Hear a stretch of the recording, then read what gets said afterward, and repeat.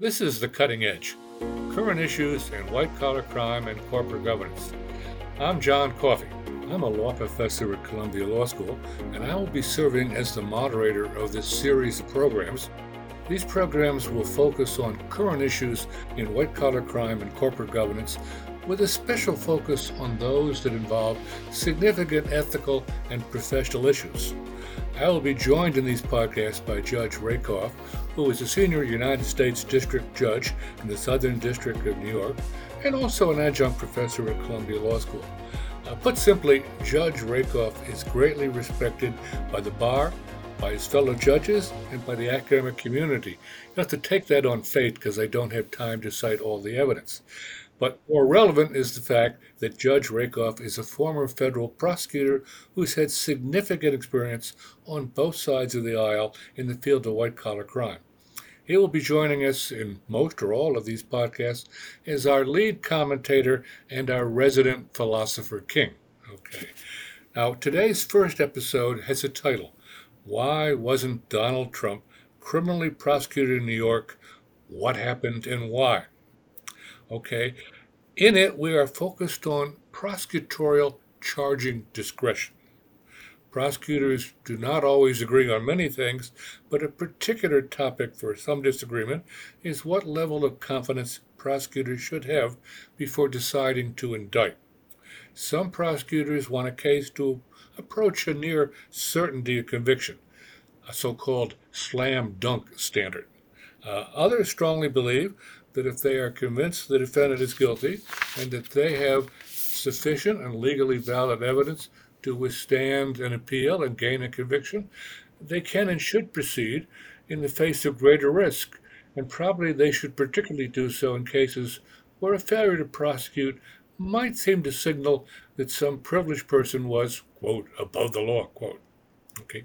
Such a dispute may underlie the recent decision of New York County District Attorney Alvin Bragg not to continue an investigation of Donald Trump and to let the grand jury expire.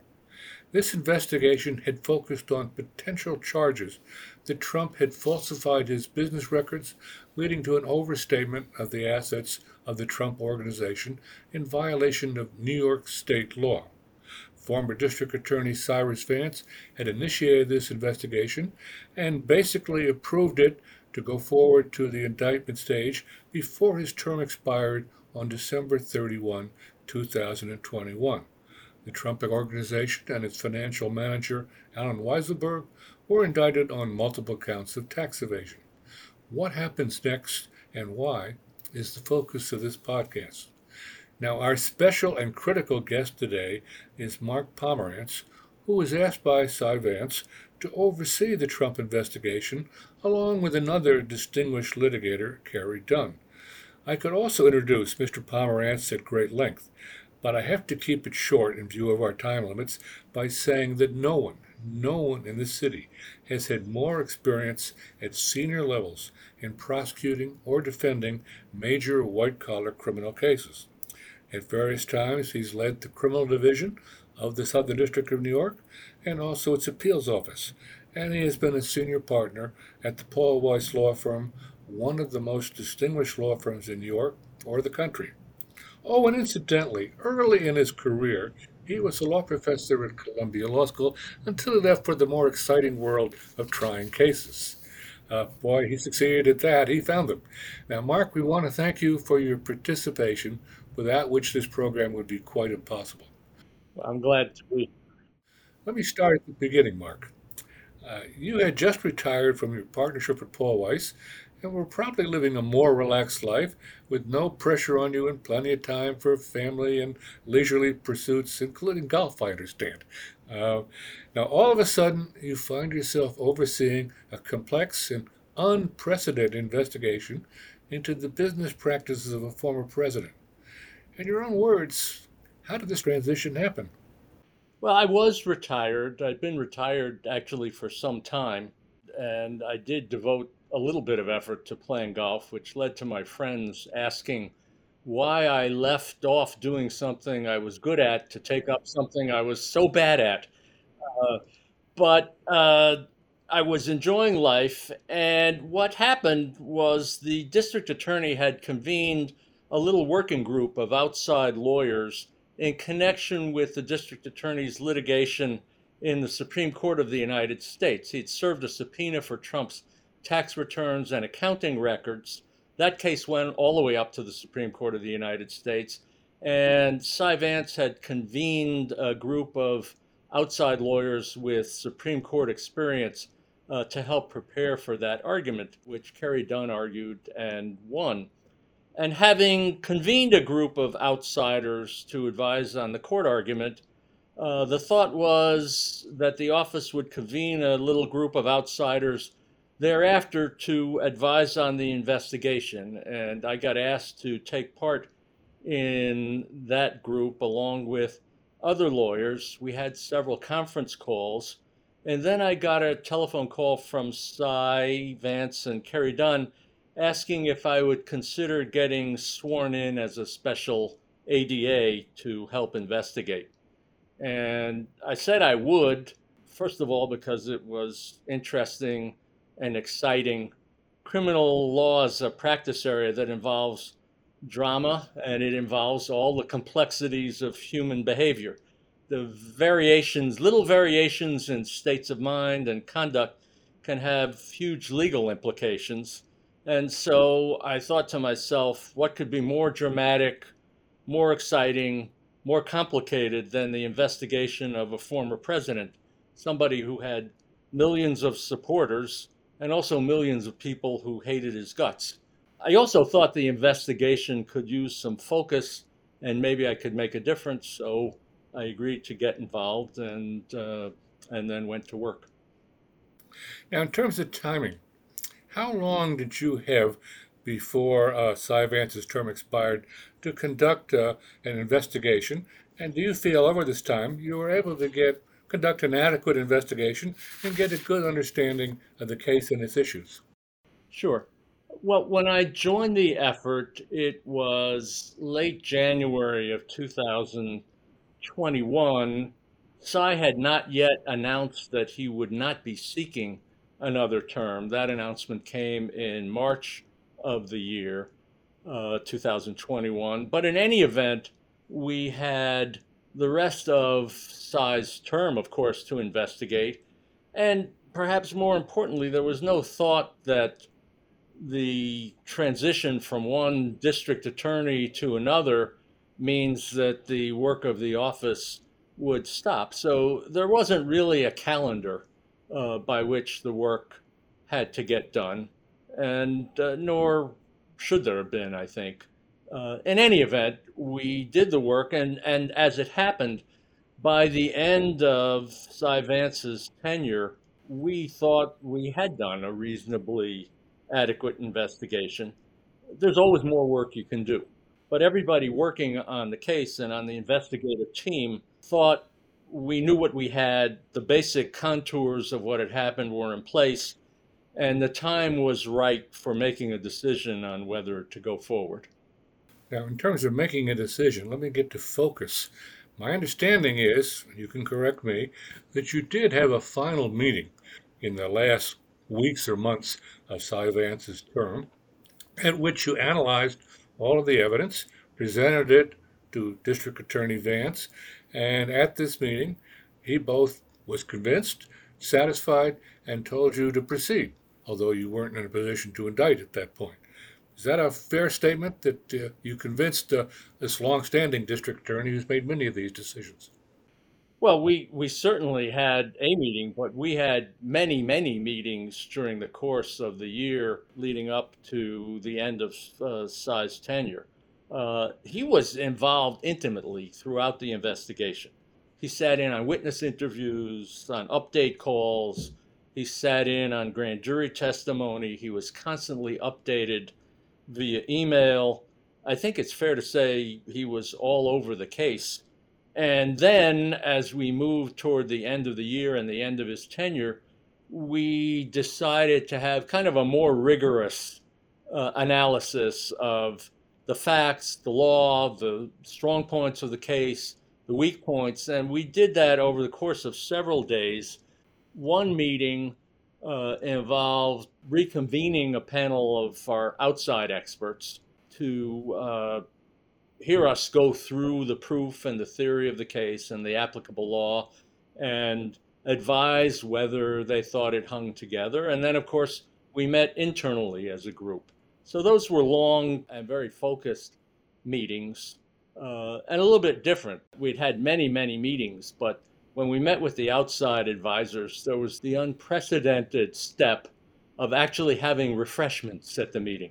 Then you knew for sure it was a special meeting. In private practice, when we had meetings at Paul Weiss, there were always cookies and big bowls of popcorn and soda and all the accoutrements. The GA's office doesn't really work like that. But when we had the outside experts in, we actually had sandwiches, which was a gross departure from the normal way business got conducted. So what you're saying is that DAs are lean and mean. They were, well, they're certainly lean.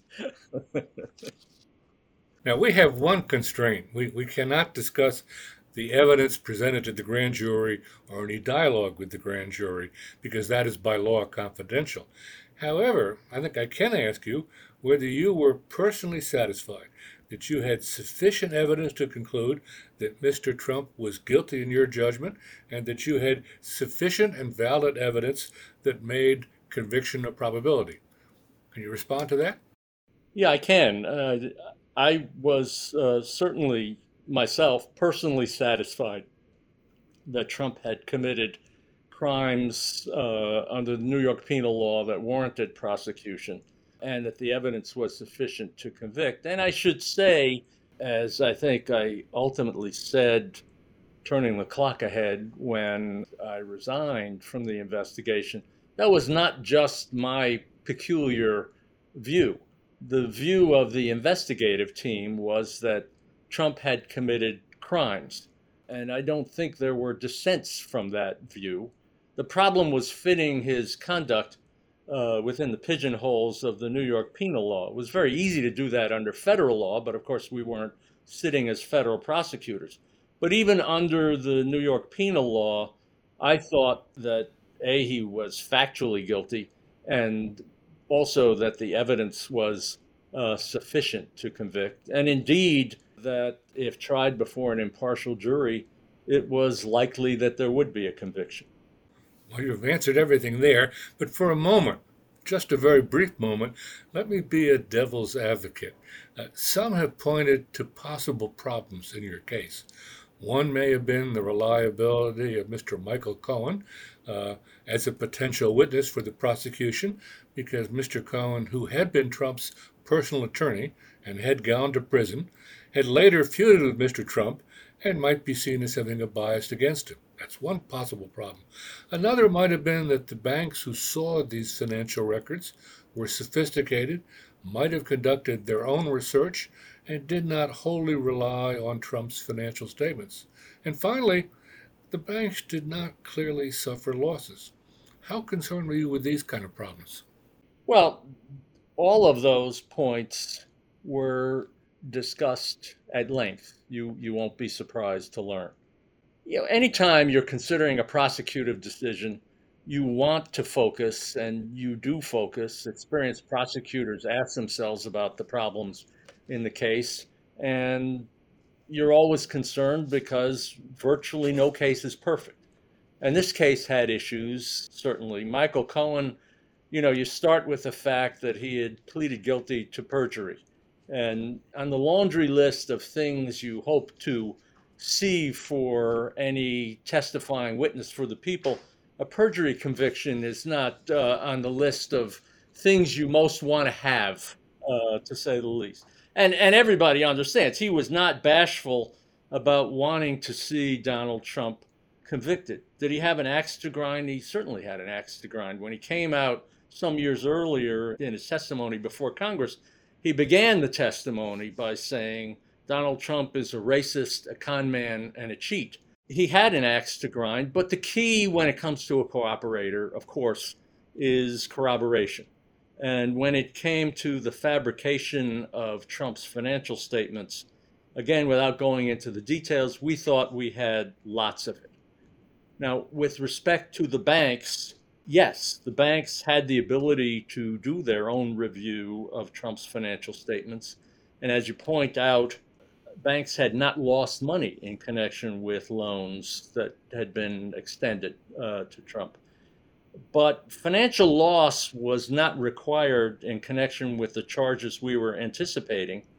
We did have the fact that the banks, of course, had parted with money in the form of hundreds of millions of dollars in loan proceeds. And we anticipated the ability to elicit testimony that those loans would not have been made except for the fact that Donald Trump gave the banks personal financial statements and attested to their accuracy. So, yes, it would have made for a stronger case if we could point to a bank that had loaned money on the basis of a false financial statement and then the loan had gone bad. But our view was that we didn't need that kind of evidence to sustain the charges we were contemplating to bring. Let me summarize the story so far. As I understand it, you were convinced, Cy Vance was convinced, the rest of the staff was convinced that you had a strong case and that there was some very substantial evidence. Now, in January of this year, Mr. Bragg comes into office. This case has received a good deal of publicity in the press and obviously would have a significant, even historic impact. The press would be dying to follow it. What contact did you have when Mr. Bragg came into office about this case? I'm going to back up for 1 second, because when you say the staff was entirely convinced, I think that is perhaps an overstatement. We had a vigorous debate about the issues in the case that you talked about, even before the new administration took office. As I said, nobody had the view that the case was a slam dunk, in that but for some kind of aberration, the result would certainly be a conviction. There were issues to try, and there was a spectrum of views about how troublesome those issues were. Having said that, it is certainly true that I thought, Carrie Dunn thought, and the district attorney, most importantly, thought that the case should go forward and that it was likely that we would obtain a conviction if it did go forward. Of course, when that decision was made toward the end of 2021, everybody understood that there would be, by that point, it was clear there's going to be a new district attorney, and that decision would have to, in effect, be ratified by the incoming administration and the incoming district attorney. We didn't really have any conversation about the case, or any conversation not about the case. We had no conversations, period, until the end of December 2021.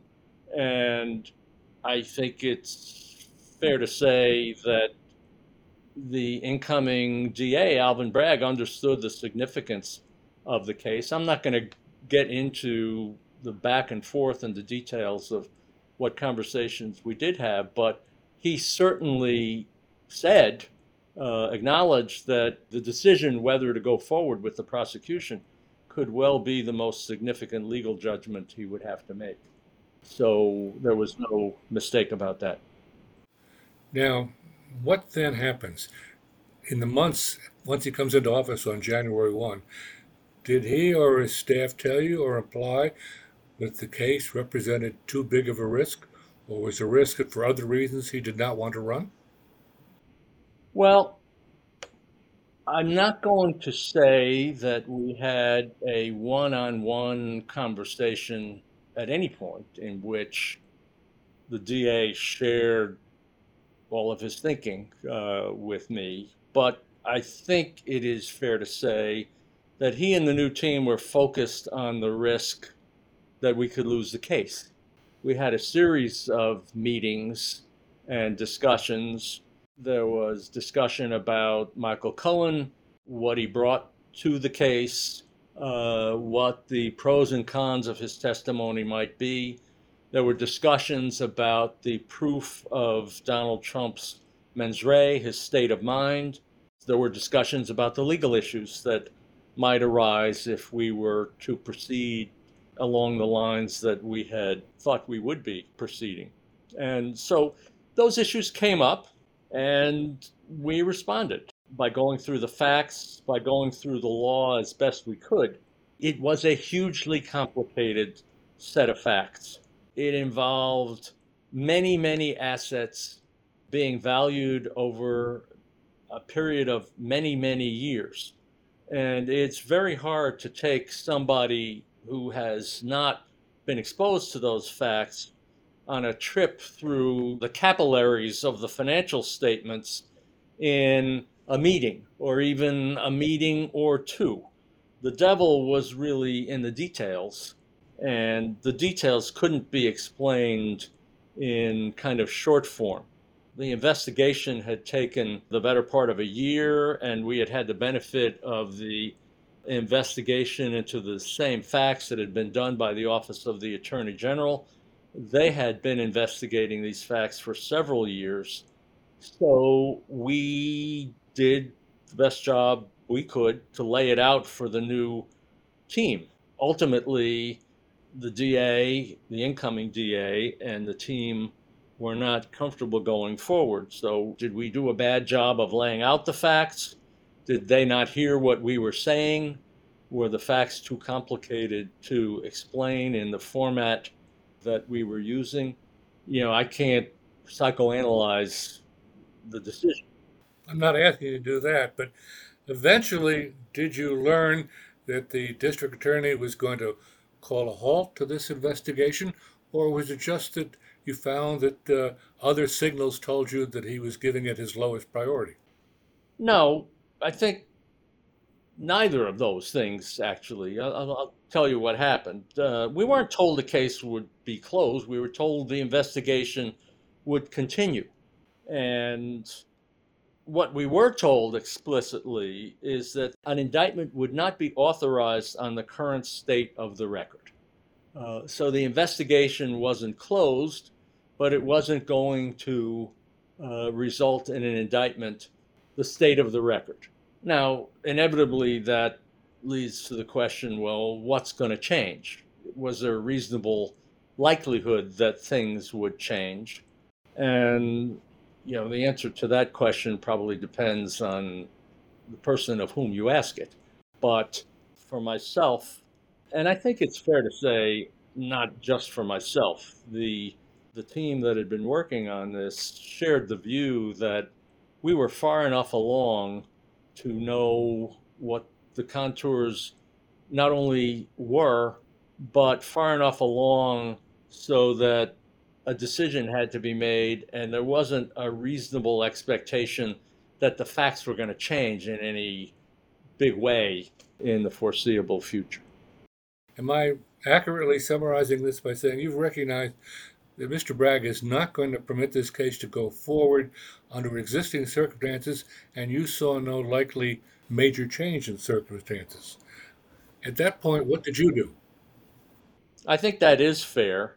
And what I did, and I don't think it came as a big surprise, I had told the district attorney that, look, several things. First, I didn't have an interest in kicking the can down the road for the indefinite future, hoping that some unexpected event might happen that would change the equation. And that was not what I was interested in doing. So, in a nutshell, I resigned. I thought it was the wrong decision. I thought the case should have gone forward. And I didn't want to be passively staying as part of an effort that I did not understand or believe would lead to a different result in the future. And, look, he's the district attorney. He gets to make that decision. Let me get to my most important question. In your judgment, was this a critical case that really had to be brought, and why?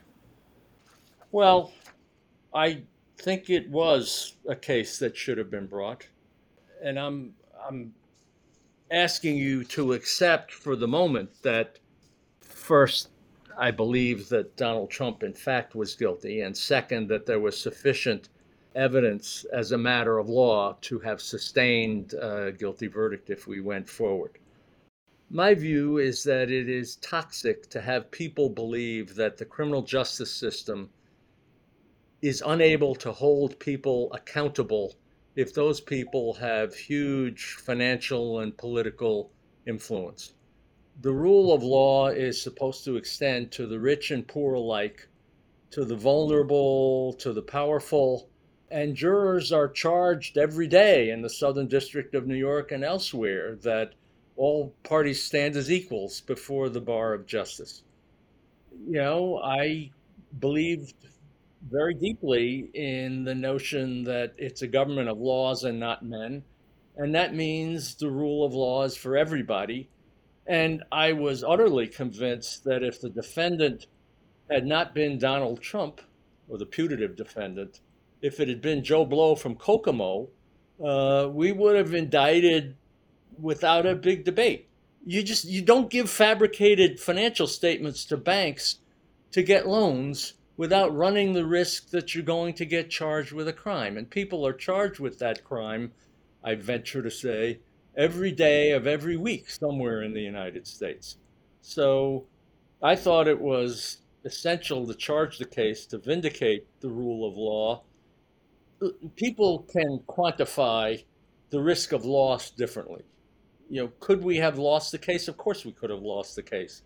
But I believed very deeply that sometimes it's better to bring a case and risk losing it than not to bring the case at all. Sounds like you're implying that there is a cost to the integrity of the office when you don't take a case where the background factor might be, or will be seen by some, as this person is powerful and politically very influential.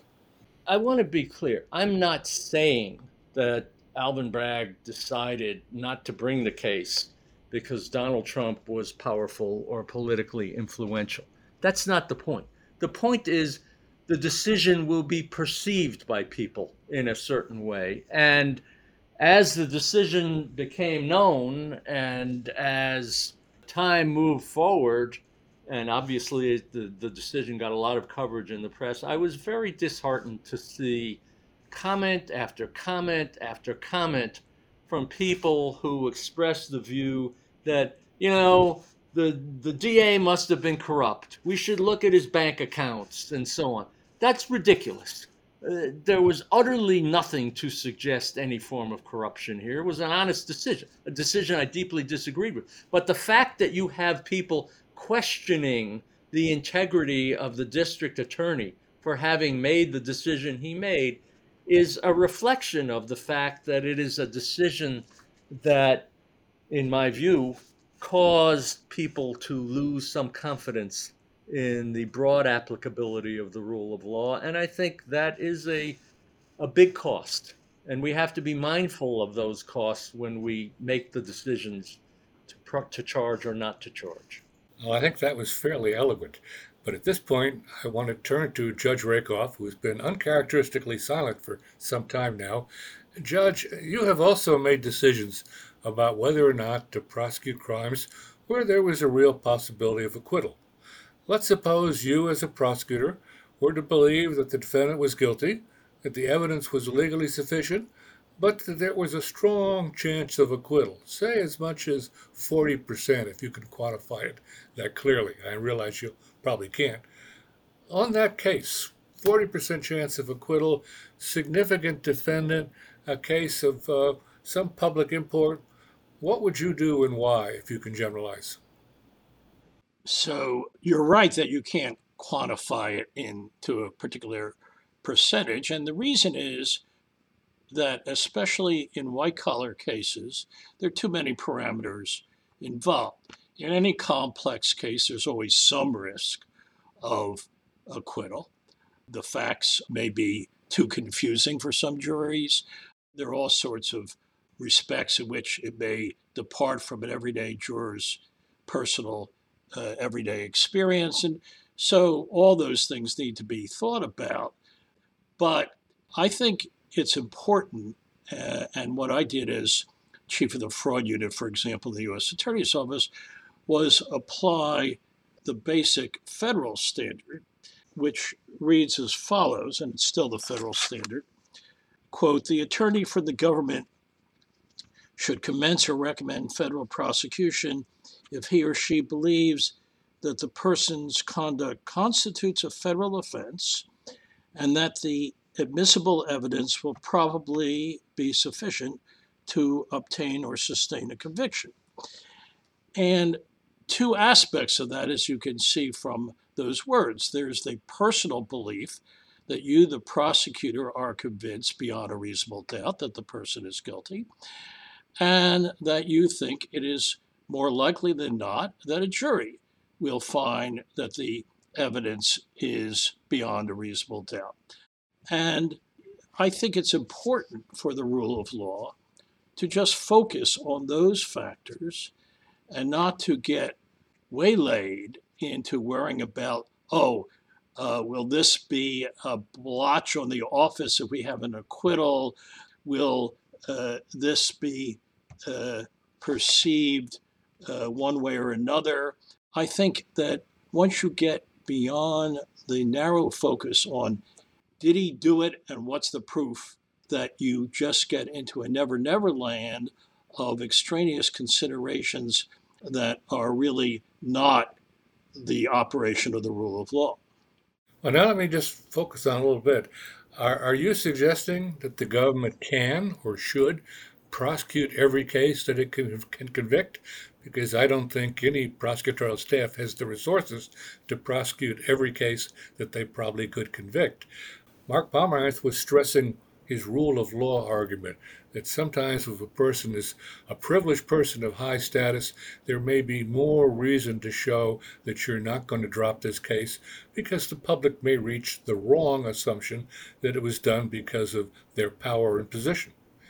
Do you agree or disagree with Mark on that theme? Well, I agree, but also I think this clearly was not a case of whether you had sufficient resources in the DA's office to go forward with the case. In a situation where you have a slam dunk case, but you know that if you prosecute every such case, it will exhaust the office's resources, you enter into plea bargains. That's the classic response to that situation. And in fact, as you probably know, something like 97% of all criminal cases are resolved through plea bargains. So exhaustion of resources is, I think, not a real issue. We had plenty of resources devoted to this investigation. Indeed, I'm sure there were people working on the case that thought we had a superabundance of resources, particularly when it came to supervision.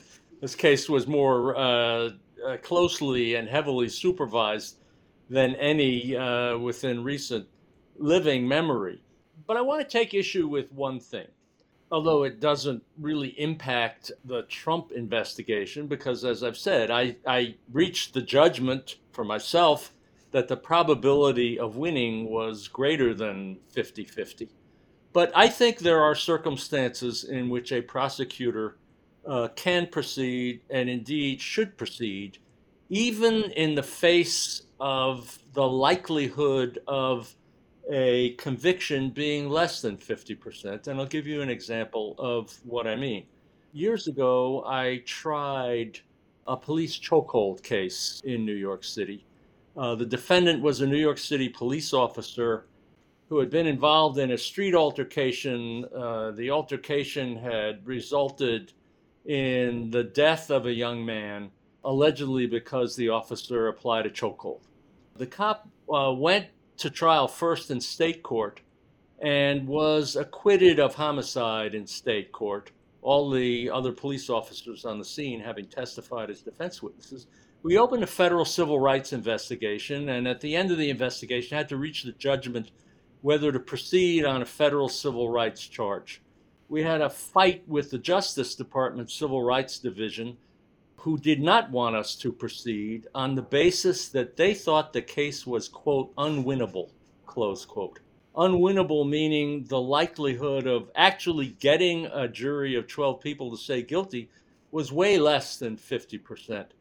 We decided in that case to go forward, notwithstanding the low probability of a conviction, because not doing that, we thought, would result in a miscarriage of justice.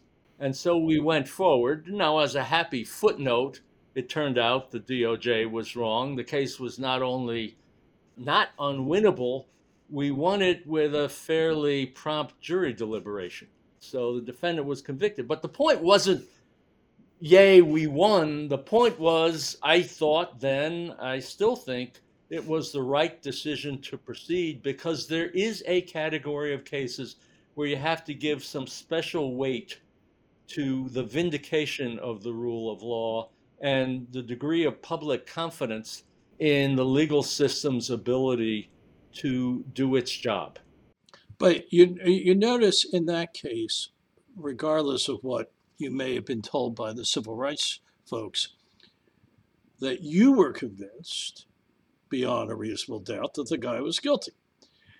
And my own experience is that the same facts that convince a prosecutor beyond a reasonable doubt that the guy is guilty are more likely than not going to convince a jury that the guy is guilty.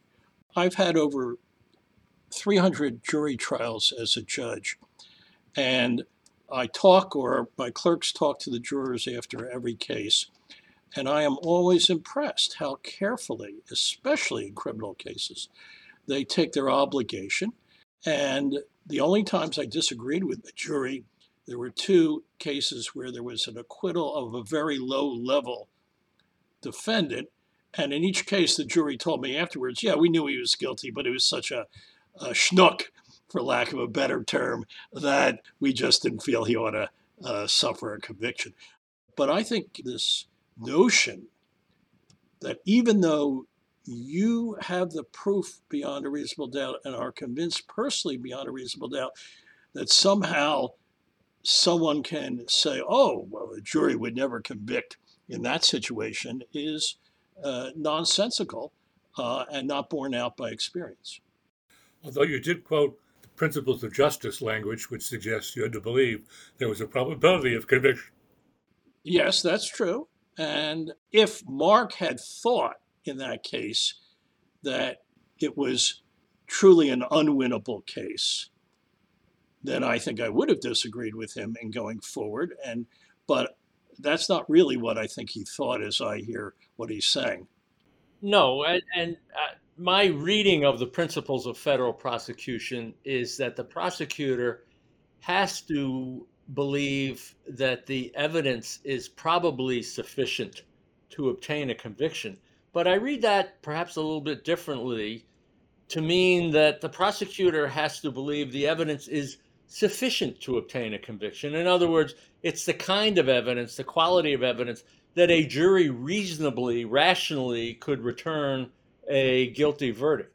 That's different perhaps than kind of a subjective handicapping that your probability of coming back with a guilty verdict is more than 50%. Now, it didn't bear on the way I conceived of the Trump investigation, because I, in my own mind, believe that the probability of conviction was more than 50%, and by a healthy margin, more than 50%.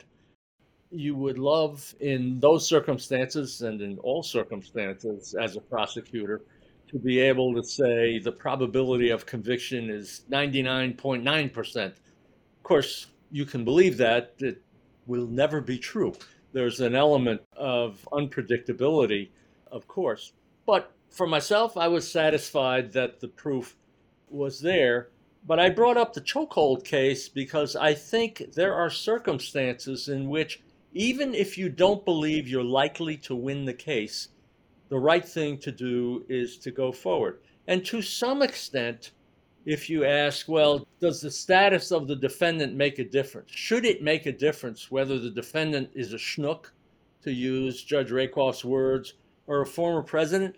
I do think it makes a difference. And in the case of a president, or in the case of any public official who has the public trust, my view is that when a public official commits a crime and the public learns that a public official has committed a crime, that makes for a rending of the social fabric. It makes it worse. It inspires a lack of confidence in the rule of law. It inspires public cynicism about the ability of political leaders to conform their conduct to the law. And that special injury to me means you put a finger on the scale in favor of prosecution.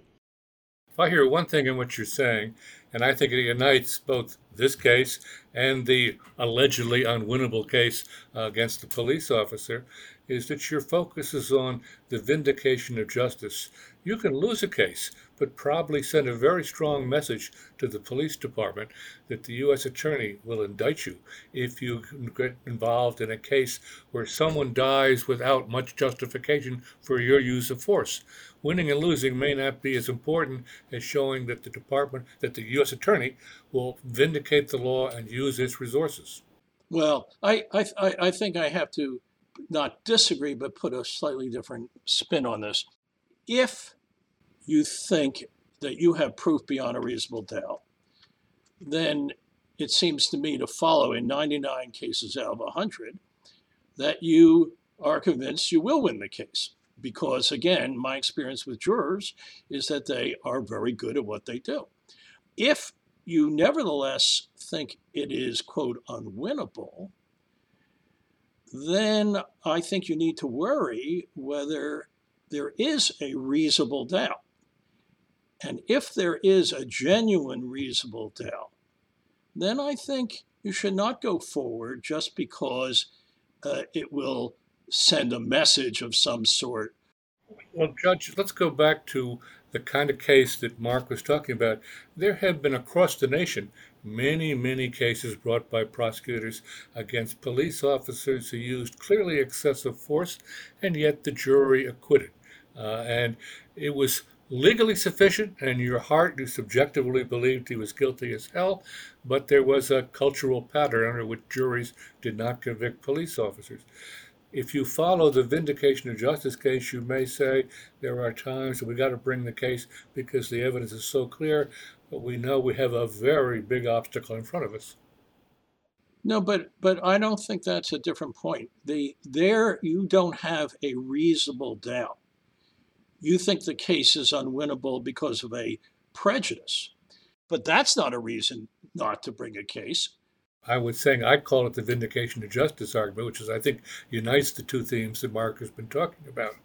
Well, all I'm saying is if you think a case is unwinnable because when all is said and done, a reasonable jury could have a reasonable doubt, and you think that perhaps is more likely than not that they would acquit because of that reasonable doubt, then I don't think you should bring the case. We're running a little short on time, and events are overtaking us because, as we see every day on the front page of newspapers, there's another Attorney General. His name is Merrick Garland, the United States Attorney General, who is also facing a decision as to whether to prosecute ex-President Trump for his involvement in the January 6th insurrection and for his efforts to prevent Congress's certification of the electors. Now, none of us know all the evidence that he has or that he may soon gather. Thus, without asking you to predict the outcome or to express any view about possible or probable guilt, I've got a set of interrelated questions. First, is the decision faced by Attorney General Garland more difficult, complex, or politically fraught than the decision faced by the New York County District Attorney? Does this look a little bit like the history of some banana republics where the winning side tends to indict the losing side? And we've seen that recently in several strongman republics in Eastern Europe. I'll take a stab at that. is the case involving January 6th and the related conduct more politically fraught? I think it's certainly more politically fraught. Merrick Garland, as the Attorney General, is a member of the administration. And the question is whether to indict the main political rival of the head of the administration. That is not something that Cy Vance or Alvin Bragg had to worry about. Now, for myself, the decision, I think, no matter what the decision is, will be viewed by millions of people as political, whichever way it goes. And I would think that the Attorney General will just keep his head down and make the decision according to the facts and the law. I think legally it's complicated because Trump had powers as president and First Amendment rights. Was he inciting a riot on January 6th or rallying his political supporters? Those are issues that are perhaps unique to the circumstances. Having said all that, factually, it could well be an easier case. As you point out, we don't have all the evidence, but just based on public information, the facts seem quite damning. There's no evidence of any large-scale voter fraud, yet you have the repetition of the big lie that Donald Trump won the election. You have proof of efforts to intimidate state election officials, efforts to concoct slates of phony electors, efforts to suborn the vice president, even expressing support for the people who were clamoring to hang him. You have efforts to replace DOJ leadership and get the DOJ to support the false claim of corrupt voting practices. And you have the insurrection at the Capitol on January 6th, where there is evidence, as I understand it, that the president was even trying to join the mob. That's today's newspaper.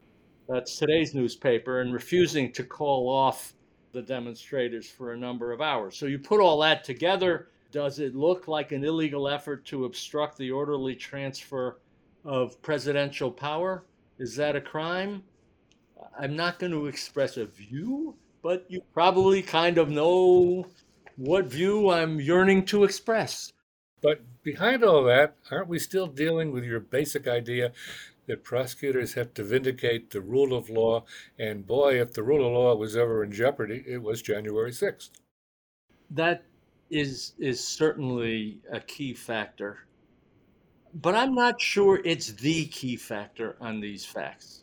And the reason I say that is the nature of the conduct. If you look at it all taken together, packaged together, and view it as an effort to usurp the people's right to elect their president by the process that's laid out in the Constitution, that's pretty breathtaking. It strikes at the heart of our Constitution and our democracy.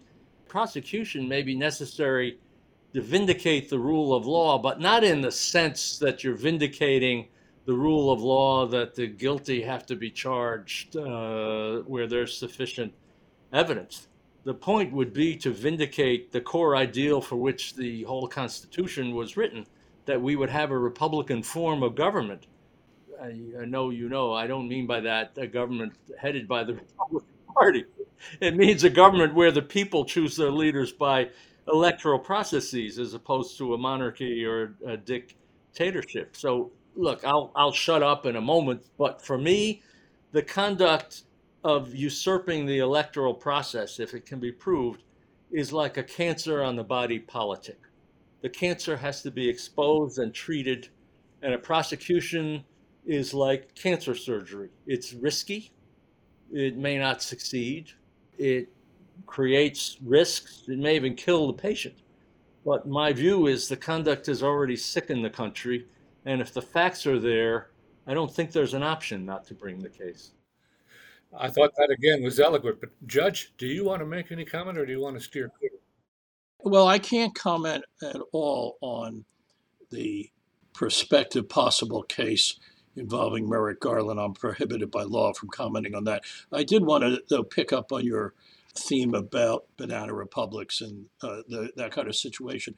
Much more commonly in the United States is that high government officials, governors, senators and so forth get indicted.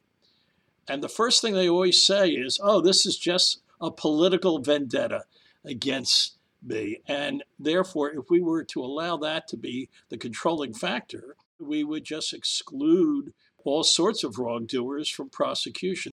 Oh, I'm not trying to say it should be universal exclusion. I just wanted to throw that into the equation. Well, I'm suggesting that it should not play a big role in the equation. Well, let me go back, if I can, because we're at closing time now, to the New York State case. I want to get sort of your final assessment, final concluding diagnosis. Let me begin with this observation, which you are certainly free to criticize or attack. Uh, Sadly, the New York State prosecution, or rather the New York County prosecution, ended not with a bang, but a whimper. The DA simply walked away from the case without even a clear statement that it was being dropped. Well, if you ask him, I will just say he will tell you the investigation is continuing. I think that that might have a problem, say it under oath. Given its potential historical significance, that decision seems to me to have been unfortunate. In effect, the rule of law, as some of us have been calling it, lost, but by default. The rule of law has lost before, but never quite in this way or by default in a case of such historic significance. Now, do each of you agree or disagree, and how would you refine that assessment? Let me begin with Judge Rakoff, your view. Well, I basically agree with that, but I would say what I see missing in so many of these situations, including this one, is a detailed statement from the head prosecutor as to why he or she declined a given prosecution. I think it is very unfortunate and frankly inconsistent with the rule of law to just say, oh, as a matter of fiat, we've decided not to go forward, or something like, well, we didn't think there was proof beyond a reasonable doubt, but without getting into any specifics as to why you thought that in a case where at least ostensibly there was proof beyond a reasonable doubt. This is a long tradition with prosecutors, I'm sorry to say. Sometimes they say we don't yet have the evidence, but the investigation will continue. Yes, and that's, as you say, the nose tends to get elongated in that situation. But I think here, at a very minimum, it would be helpful to hear from the district attorney as to precisely why he has chosen not to go forward, if that's the case. And I doubt very much we're going to hear that. Mark, this is sort of a closing statement. This has been probably something of an ordeal for you, certainly a likely disappointment. Any final comment or evaluation of what this New York case says? Well, I think it's not uncommon to hear the expression that you don't shoot for the king unless you're sure you can kill the king. The problem with that is it puts the king in a special category. And that is the unfortunate byproduct of the whole experience, is a concern that the public comes to believe that Donald Trump, who has a lifetime of experience of dancing between the raindrops of accountability, that he's in a special category and somehow he always finds a way. And I think that does violence to public confidence in the rule of law, and it's regrettable. You know, you ask if it was a disappointment. It was a disappointment, but I don't feel like I was working for nothing. I know I did the best I could to put together a sound case, and I thought we did that. And I have reflected on the aftermath. I know Trump put out a statement calling me a lowlife, and I'm sure that in his book, I am branded as a loser. But I've lived long enough to know that nobody gets everything and nobody wins every fight. A loser, in my book, is someone who doesn't appreciate what she or he has. And I had a great experience. I had the opportunity to work on a fascinating investigation, And it often turns out that when one door closes, another one opens. If you allow yourself to get depressed or to get mired in an outcome that doesn't turn out the way you hope, you can turn yourself into a loser. And I'll take my comfort in the work that I did and the friends that I made and the many blessings of life. If you want to see a loser, I think you can look at the way Donald Trump handled his electoral defeat, and you don't have to look much further than that. Gentlemen, I think this was just an excellent discussion. You both made very good points, and I thank you again. On that point, we will close. The Cutting Edge is a production of Columbia Law School and the Blue Sky blog. This episode was written by John Coffey, who was joined today by Judge Jed Rakoff and our special guest, Mark Pomerantz. The podcast is produced by John Coffey, Julie Godso, Reynolds Holding, and Michael Petullo. Editing and engineering by Jake Rosati. Special thanks to Nancy Goldfarb. If you like what you hear, please leave us a review on your podcast platform. The more reviews we have, the more people will listen. If you're interested in learning more about law, white-collar crime, and corporate governance, visit us at law.columbia.edu or follow us on Facebook, Twitter, and Instagram.